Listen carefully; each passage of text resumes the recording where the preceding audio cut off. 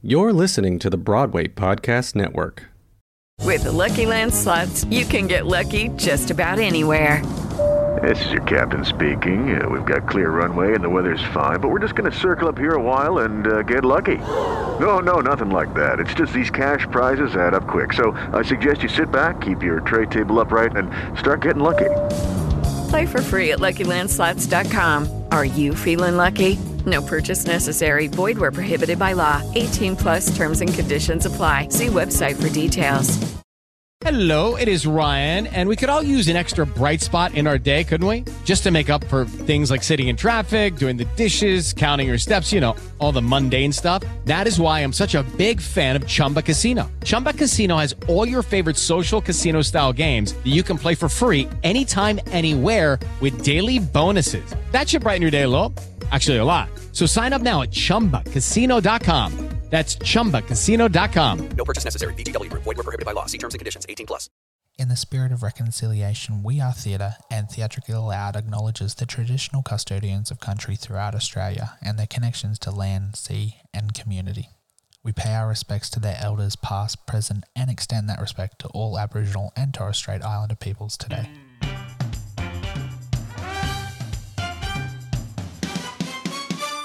Hello and welcome back to the We Are Theatre podcast. I am here with David and Andy from Phantom the Opera, currently here in Australia. And this is one of those shows that I've been wanting to cover for ages because it is such an iconic show in the musical theatre realm. Andy, David, welcome. Thank you. Hello. What I want to do just before we jump into the show, Andy, do you want to start this one off? How did you get into performing and being on stage? What was your kind of journey to being where you are today? Gosh, it's in the deep, distant past, but it started at school, of course, when I was 9, started school plays, and then started when I went to high school, there was plays with music, and then I was extremely lucky in my little hometown of Sherborne in Dorset, which is in southwest England. They used to put on opera on every summer with professional singers and professional orchestra, and we, the school kids and the people of the town, would provide the chorus. And I did that for 5 or 6 years, and that was a real falling in love with opera thing, which was, just the way the cards fell for me, which was really great. Bearing in mind, of course, the Phantom of the Opera is not an opera. And then from there, I went to university and I kept singing, did lots of musical theatre, went to Guildhall, did lots of singing there, and just worked my way through that way. Yeah. Amazing. David, how did you get to where you are now? Yeah, well, it's even more in the dim, distant past than Andy, being slightly his senior. So sometime last century, same thing. Interest sparked at school, obviously, and a sort of interest in mainstream theatre, but also I always, loved musicals. And, I went to NIDA as soon as I finished school, and then just sort of kept going from there, working in musicals, but also in film and TV and straight theatre. So, but musicals and actually latterly opera too, strangely, or operetta, which again isn't really the real thing, but had a little bit of experience with The Merry Widow and things like that at Opera Australia. So, it's been a long journey, but a very satisfying one, and very happy to be back in Phantom of the Opera. Speaking of, that's a great segue. What was everyone's introduction to Phantom as a show? How did you guys first, was it viewing it or was it being in it? What was your first introduction as a person to Phantom of the Opera? I was taken to it in 1986, I think, by my mother, who was so annoyed that she'd come very late to Cats that she decided she was going to get Phantom right on time and got very early tickets. And we actually saw Michael Crawford doing Phantom. And I don't think it was Sarah Brightman. I think it was she was off. busy with the Lord, so it was very, very early days. I first saw Phantom, and I have some memories of it, of course. And we got the tape. It was the tape in those days, and I listened to it endlessly. And I always, I did Les Mis and things like that in my career and other musicals, but I always missed Phantom, which is odd with my operatic background. You think I'd be in it, but I never quite had the opportunity, and didn't think I ever would. And here I am. Yes, I also had the cassette, the double cassette of Phantom, and listened to it. And then I was lucky enough to be cast in it about 18 months into the original Australian production. So I wasn't in the original cast, but then about 18 months in, they were looking for a replacement, Monsieur Andre. And I auditioned, and as part of that audition, I was flown to Melbourne, and I got to see the show. Didn't have to pay for it, which was wonderful, because you couldn't get a ticket in those days, as you can't these days either. It was a sellout, and as we luckily are too at the Opera House. But so I got to see it then, and watching it with the mind that I was going to be in it and hopefully playing that role, which indeed I did get, and then spent 6 months during the initial Melbourne season playing Monsieur Andre. Opposite a wonderful actor, Louis Fyander, who was a great Australian actor who'd had a wonderful West End leading man career and then came back here, and we were the two managers just for 6 months. And then again, 4 years later, we came and we did The End of Sydney after it had played in Sydney something like 3.5 years. Just incredible, wow. Mind-blowing. So we did the final stint of that. And now I get to come back, that's 25 years later, and strangely, I'm playing the older manager. I don't know how that's happened, but weird, strange. It is. I don't know how. Quirk of casting. But very happily playing Monsieur Firmin now opposite my partner in crime, Monsieur Morton. I mean, it's almost like you're reading my notes, because my next question is, who are your characters? Do you want to give us a bit of insight as to who you are on stage in this show? We'll start with you, David. Gosh, if only we knew who we were.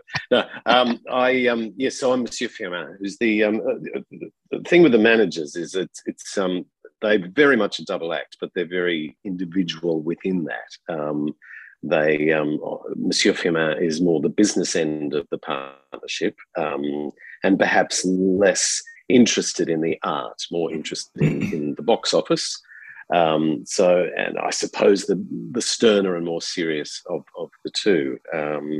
He's a fun character to play, because of course as soon as you have all that what you consider sternness and authority, it's immediately undermined as soon as we step on stage by people paying no attention to us, and then of course the Phantom upending the whole proceeding and insisting that it's his theatre, not ours. So for a character like Firmin, that's incredibly angering and befuddling, and it's quite fun to play that sense that he's got a great sense of his self-importance, which is ridiculous really, because he has absolutely no control over anything. So I think that's a picture of and that's probably why I'm playing it, because I have very little control over things too. Yeah, it was very interesting because the wonderful director, the American director Seth Sklarheim, who was directing us through this revival of the Lawrence Connor, remake of Phantom, which is what this is. He said to us about the second day of rehearsals, he said, listen, everyone, you've been cast for who you are already. Stop working so hard trying to be someone else, just be yourselves. And this is about 10 minutes after he told me that not only was I interested in the ballet girls, but that Monsieur Andre was interested in the ballet boys as well. I'm like, hang on a minute. That's a bit cheeky. Yes, that was fun. So we don't have to work too hard, do we, David? I'm playing sort of over-the-top, slightly flouncy, arty, right up himself, aristocratic-sounding chap with a moustache. Just turn up, really. It's great. Yeah. Whack on some different clothes, jump out on stage. Yes. Happy days. Even worse, no makeup required whatsoever. Yes. A fun one for you guys. How would you summarize your characters' relationships with the Phantom in one word? One word, God. Yeah. On the spot, I know, but... Well, as I say, I'm sort of befuddled by him, but that doesn't quite put it strongly enough, because ultimately, we're ruined by him. It is hard to put it into one word because we actually did put a few minutes of thought into trying to make some sort of journey of our relationship with him, from being not terrified but bemused or amused even initially, particularly in the first manager scene where we're just, I say this is a joke and you say, oh, we don't take it seriously and we don't take him seriously. And the progression then, and I can certainly see it, I hope I'm doing the same, but I can see it in Andy's performance, which is very funny, of this person who is supremely confident in the opening and by the end is just completely destroyed by everything that this man is doing to us. It's very funny too. It's the rug is pulled out from underneath us completely. Is that one word? Yeah, look. Several. Because we don't have anything to do much with the Phantom. We meet him once on stage when he walks into the masquerade scene and hands us the score of his new opera. And that's the only time we actually get to meet him. Other than that, he's a voice in our heads almost. He's just like the letters we get from him.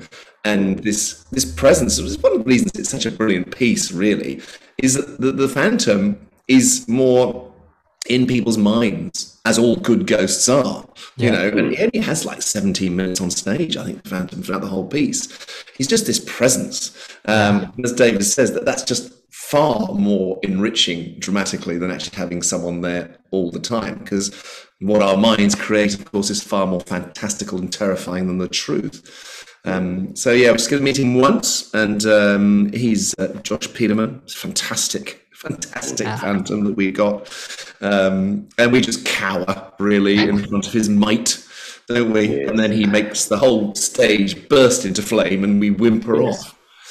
I mean, I must say that in this production, as opposed to the original Hal Prince production, he's more of an earthly presence. There was a certain sense in the original production of him being mysterious and ethereal.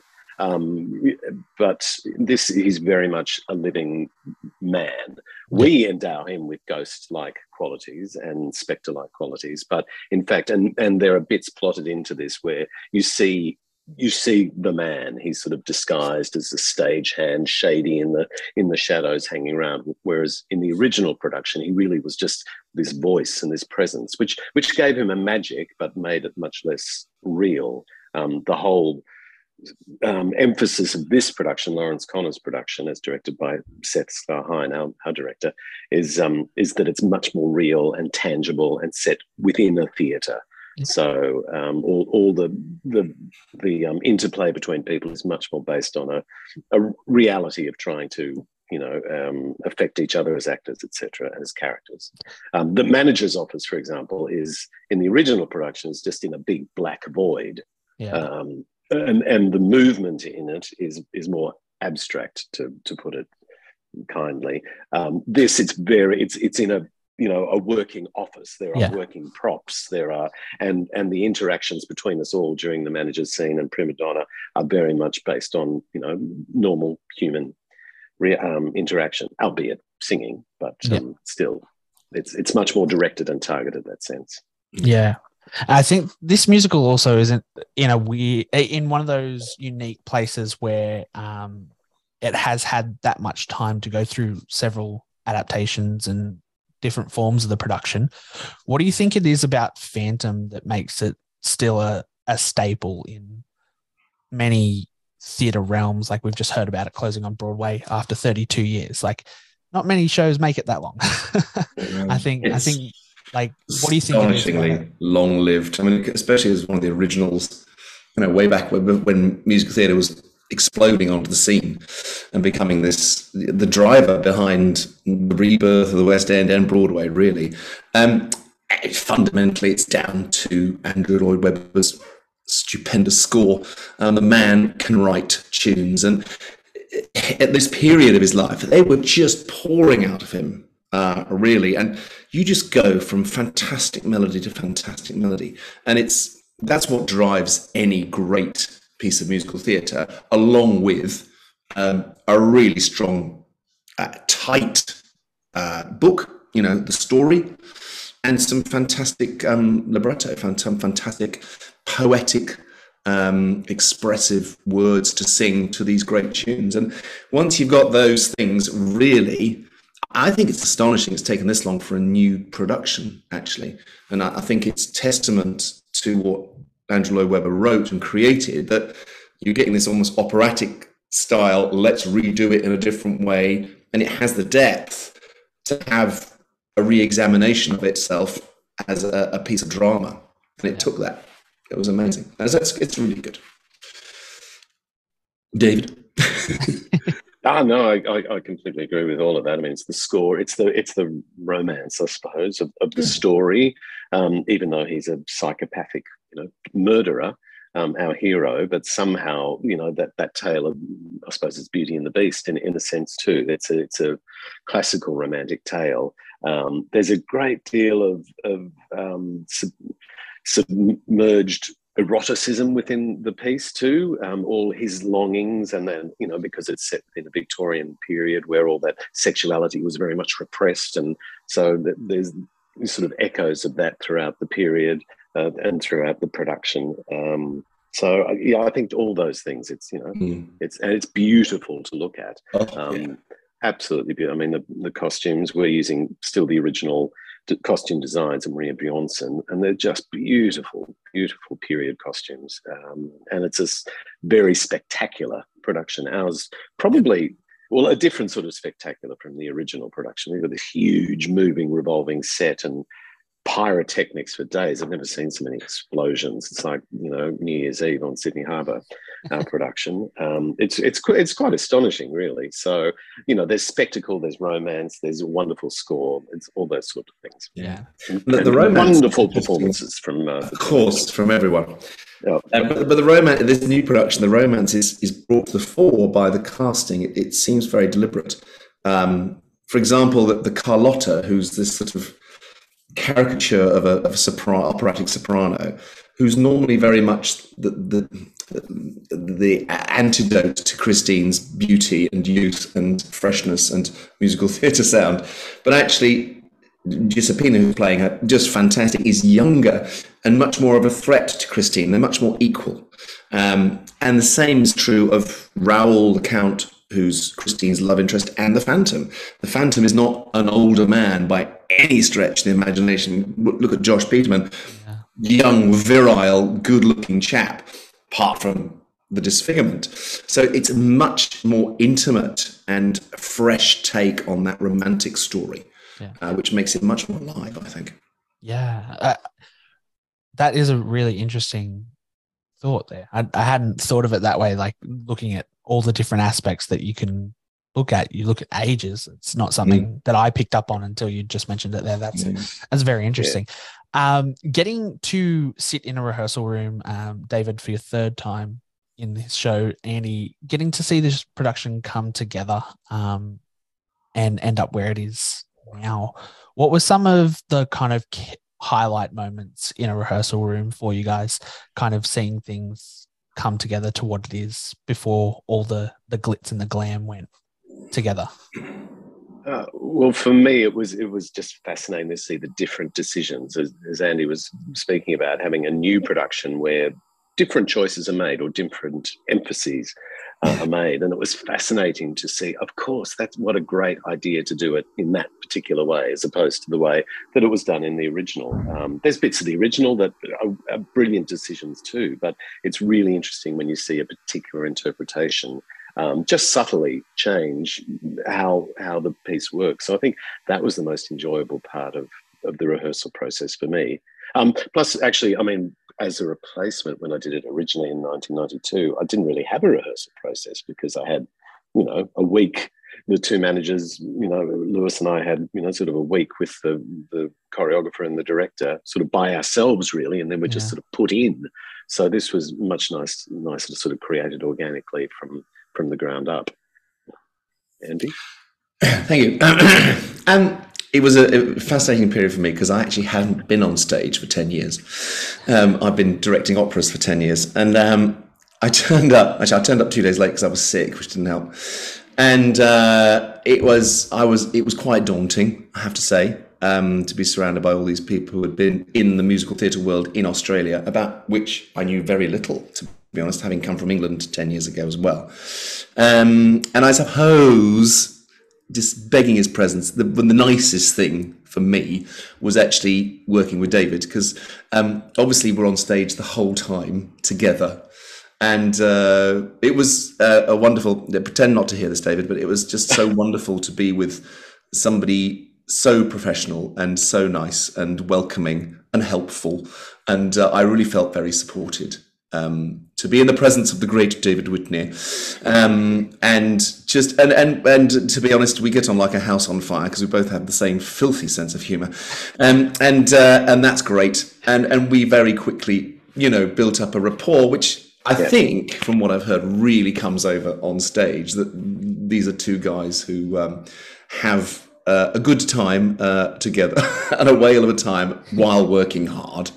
Yes. And I think that comes over very, very well. But the whole cast and the whole team were very welcoming and lovely. And there's a lovely bunch of people, actually. And that's been the nicest thing, really, is finding myself in this world and swimming, not sinking. Which has been great. Yeah. Thank you for that, Andy. I'll give you the $50 later on. Another unique thing in regards to the Sydney season that you guys have just done is doing Phantom of the Opera in an opera house, which is also very unique here in Australia, let alone other parts of the world as well. So what was that like, getting to kind of put that into a space where it was kind of almost designed to be, from a story perspective as well? When you I felt like I saw it on Broadway a couple of years ago, and then moving into the opera house, I felt like it kind of just had a different sense of gravitas to it with the way it kind of just sat in that space. So what's it like on stage for you guys to put that into that area as well? Oh, well, the Opera House it's a strange beast, because, as we all know the history of it, that theatre where we are, the Joan Sutherland Theatre, it wasn't the original intention that was going to be the grand theatre for opera. So it's got its limitations backstage, let's put it that way. So it's a tricky exercise, first of all, to fit the thing onto that stage, onto a very tiny stage. The job our crew do is extraordinary.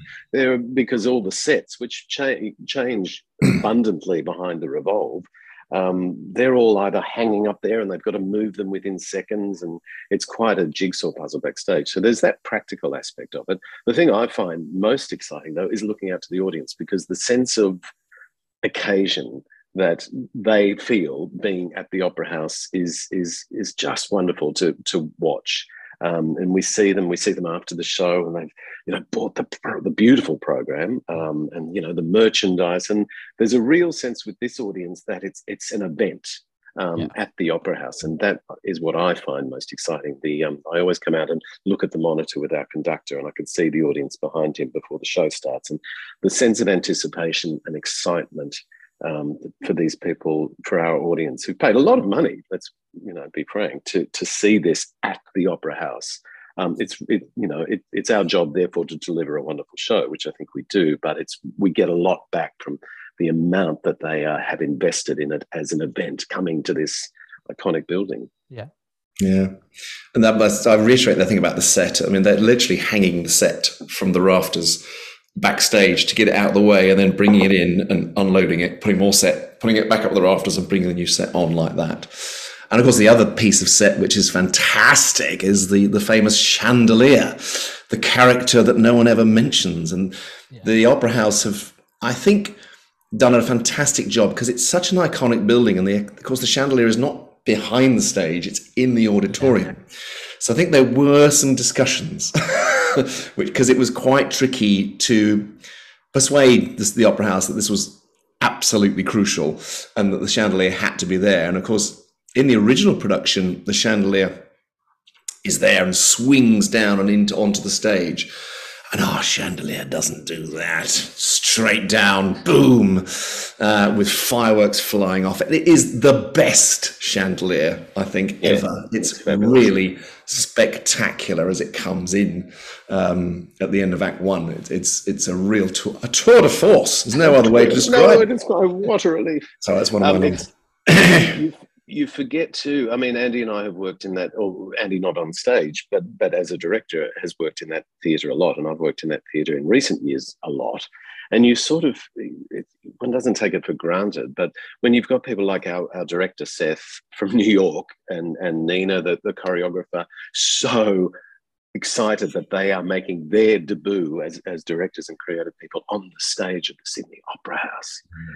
It's easy for us to sort of take for granted the amount of kudos that comes with that, and it's an extraordinary privilege, really, which we have to remember.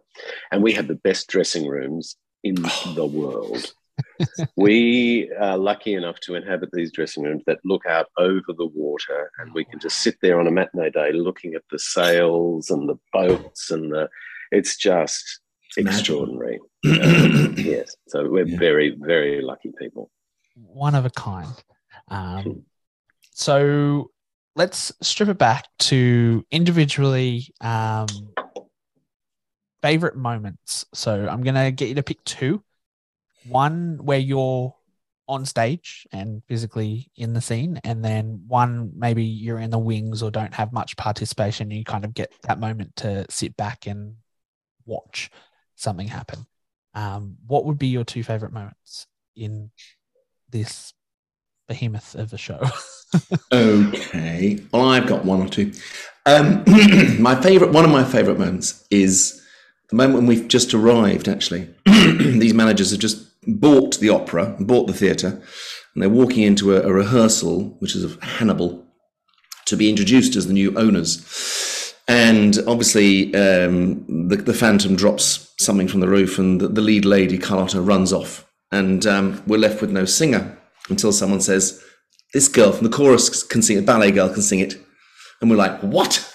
A chorus girl?" That's what he says. And there's this fantastic moment where they're going, "Let her sing for you." And I, as the new artistic director, have to decide whether to let her sing. And it's the power of this moment. There's just sitting on this moment, everyone's looking at you and you're going, "Am I going to let this girl sing?" And I could just end the evening there by going, "No." But the power of that is just fantastic. No, end of show. But of course I say yes, and very well. And she sings. And that's my favourite moment, because we've got this just gorgeous Christine called Amy Manford who sings. And every time she starts singing, think of me fondly. And it gives me goosebumps because of the moment, because of this emerging voice. She starts off very nervously, and it just, this beautiful spun web of vocal gorgeousness comes flying out of her. And it just gets me every time. And she's just amazing.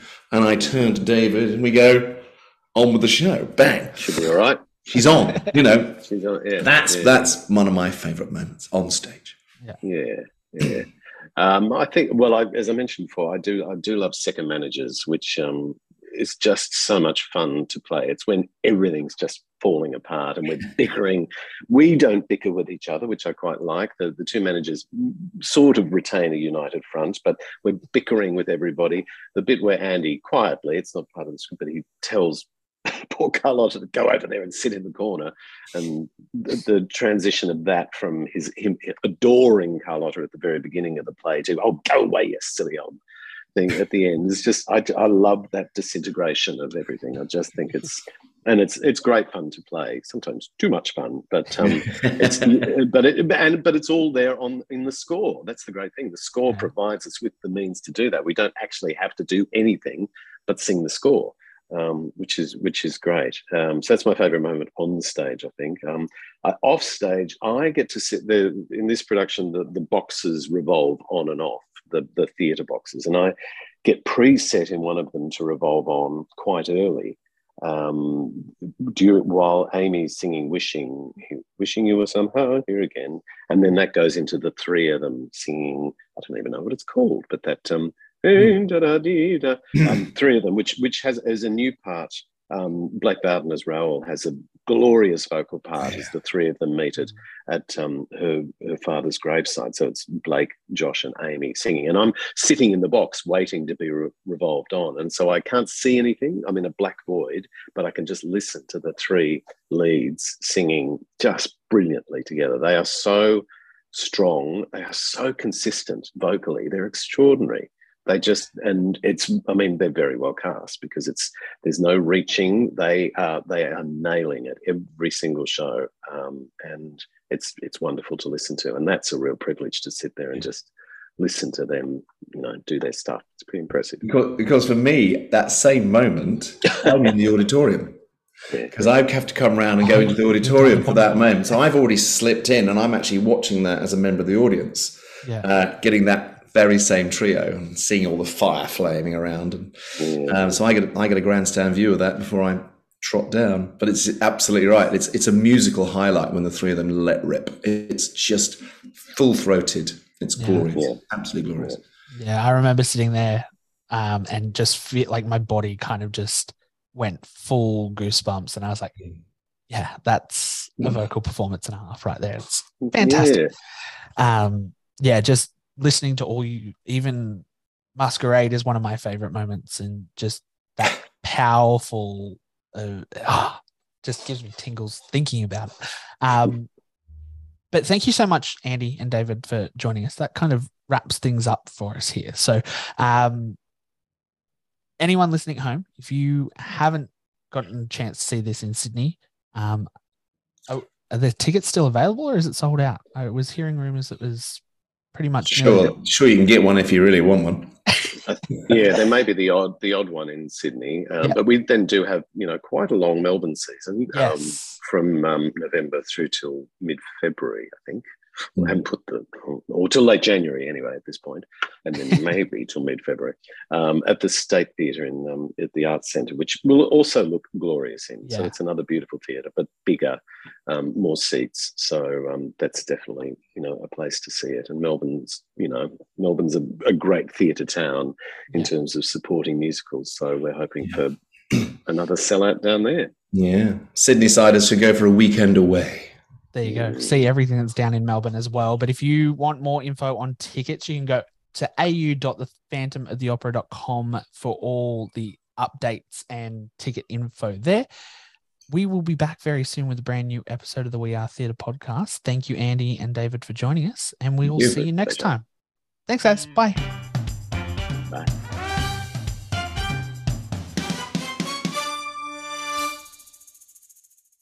Hi, y'all. This is Kristen Chenoweth. Hi, I'm Gloria Estefan. This is Sarah Bareilles.